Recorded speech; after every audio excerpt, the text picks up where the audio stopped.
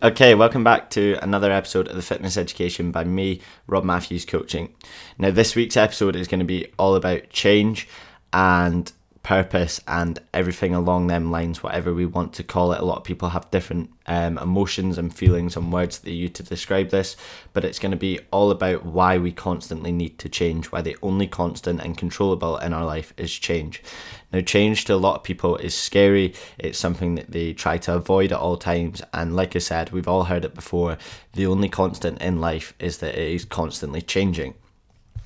Now, I recently read this paragraph from James Clear. I've obviously spoke about James Clear a lot, and he's someone that I think is very smart, very thought-provoking, and I wanted to share this with you. So he stated, "The mind is alive when it is flexible and adaptable. It can be updated, it can take new form, and it can endure change. The mind is dead when it is fixed and immobile. It cannot absorb new ideas or thoughts. It is stiff and brittle.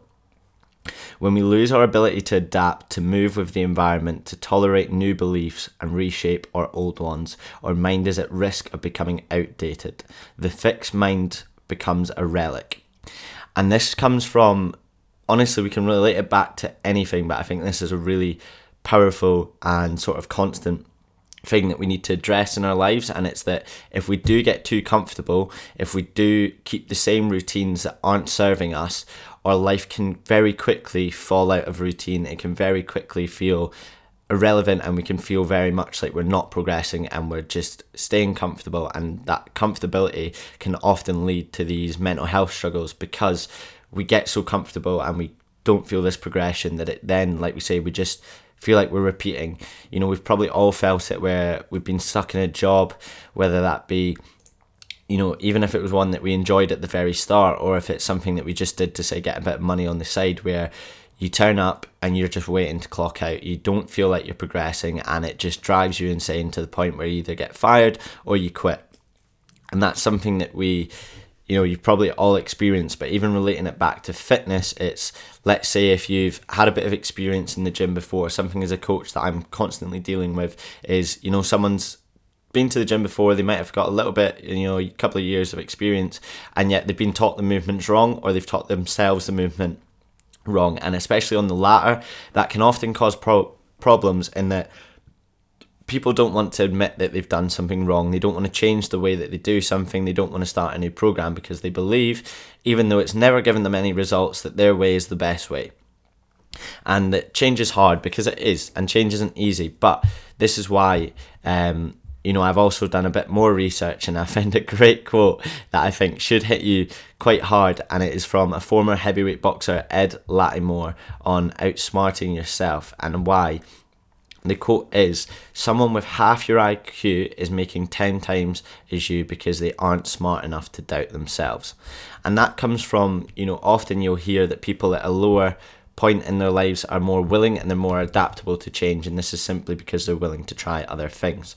Being able to change is what often causes us our happiness, and being able to experience new things often causes this as well. And this is why I want you to come away with this question for yourself today, and it is one that I thought about on my run the other day. I posted it to my story, and it is one that is going to make you hopefully think, and it is also going to make you question how you've been living recently. Have you been living comfortably, or have you been trying new things? So this was the sort of statement that I wrote down. The human brain is happiest when it is growing. If you can't find much meaning in your life, ask yourself, when was the last time you learned, progressed, or achieved something? And that doesn't have to mean something huge, but when was the last time you challenged yourself to read a book? For a lot of us, that's something that we've probably not done since school. When was the last time you progressed at a skill? And I don't just mean you simply turned up to your maybe club session, whatever it is. When was the last time you really dialed in? You maybe looked at some YouTube videos, you looked at some articles, you looked at some of the professionals, how they do it. You've asked a couple of mates who are better than you, and you've got better at a skill. You've broken it down piece by piece, brought it back together, and really improved on something.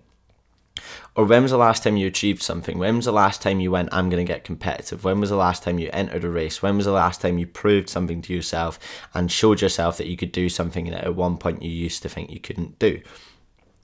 And the reason I'm asking you all this is because Finding a new purpose or rediscovering an old one is the key to a happy brain and a happy life. And it sounds really easy, but it is something that we often forget. Maybe it is that you're living the cycle of living for the weekend at the moment. You're living for your Friday night out with your mates. You're living for the Wednesday night if you're a student. And yet, because of this, your Wednesday night then throws you off Thursday, Friday, and you don't start to feel normal till Saturday. Or you go out on a Friday night, you hate all day Saturday, or you get back on it Saturday, hang in Sunday, and you hate Mondays because you're back in the workplace. When was the last time that you actually stuck to a goal, that you decided to trust the process? And when was the last time that you committed to something, to getting better? When was the last time you looked at a skill and thought, I'm going to focus on this? When was the last time that you got a book and you went, I know this is going to help me. I know this is going to give me a delayed sense of gratification, and it is potentially going to change my life. I might have to read 400 pages to only get one sentence that will truly change. But that delayed gratification of that one sentence will have a much founder impact than your 4 hours on TikTok. And this is why it is all about change, and it's all about accepting the fear that change will bring. And it's often why I encourage people to do sports, whether it is the gym, whether it is genuine sports such as, your rugby, your football, your five-a-side clubs, whatever it is.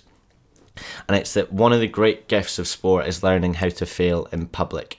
That people will often get scared to go to the gym because they're scared of looking stupid. They're scared of never sharing their writing because they're scared of judgment. They never open their heart because they're scared of rejection. They never go on dates because they don't want to be seen for the real version of them. All of this, whereas sports train you to face your fear. Sports put you in the arena. They make you the man in the arena. The common theme that you have to face the reality, you have to face the crowd, and you better be willing to fail, because the more you can fail, the better you can learn. The more that you learn, the better you're going to be at the sport, the better you are going to be in the arena, the better you are going to perform. Now, that is a lot to take in such a short space of time, but I'm going to leave you with that last question again. When was the last time that you progressed? When was the last time you challenged? And when was the last time that you wanted to seek change? Now, that is a lot, and you might be wondering where to start. So I'm going to give you 3 easy options in which you can sort of choose to change this week. Let's make it that you're going to do a change of nutrition. What that may mean is try a food that you've never ate before. Try a new recipe, try an individual food that you may never have done. Number 2, sign up for something. Whether this be to a new gym, whether this be to a new club, whether this be to a race that you've been settling off, or sign up with just simply a mate and give yourselves a challenge that you're going to complete. Whether it be 10k steps every single day for 30 days, whether it be something as simple as you're going to do a cold shower every single day and you're going to text each other going, that was horrible, did 1 minute 15 today. Something like that.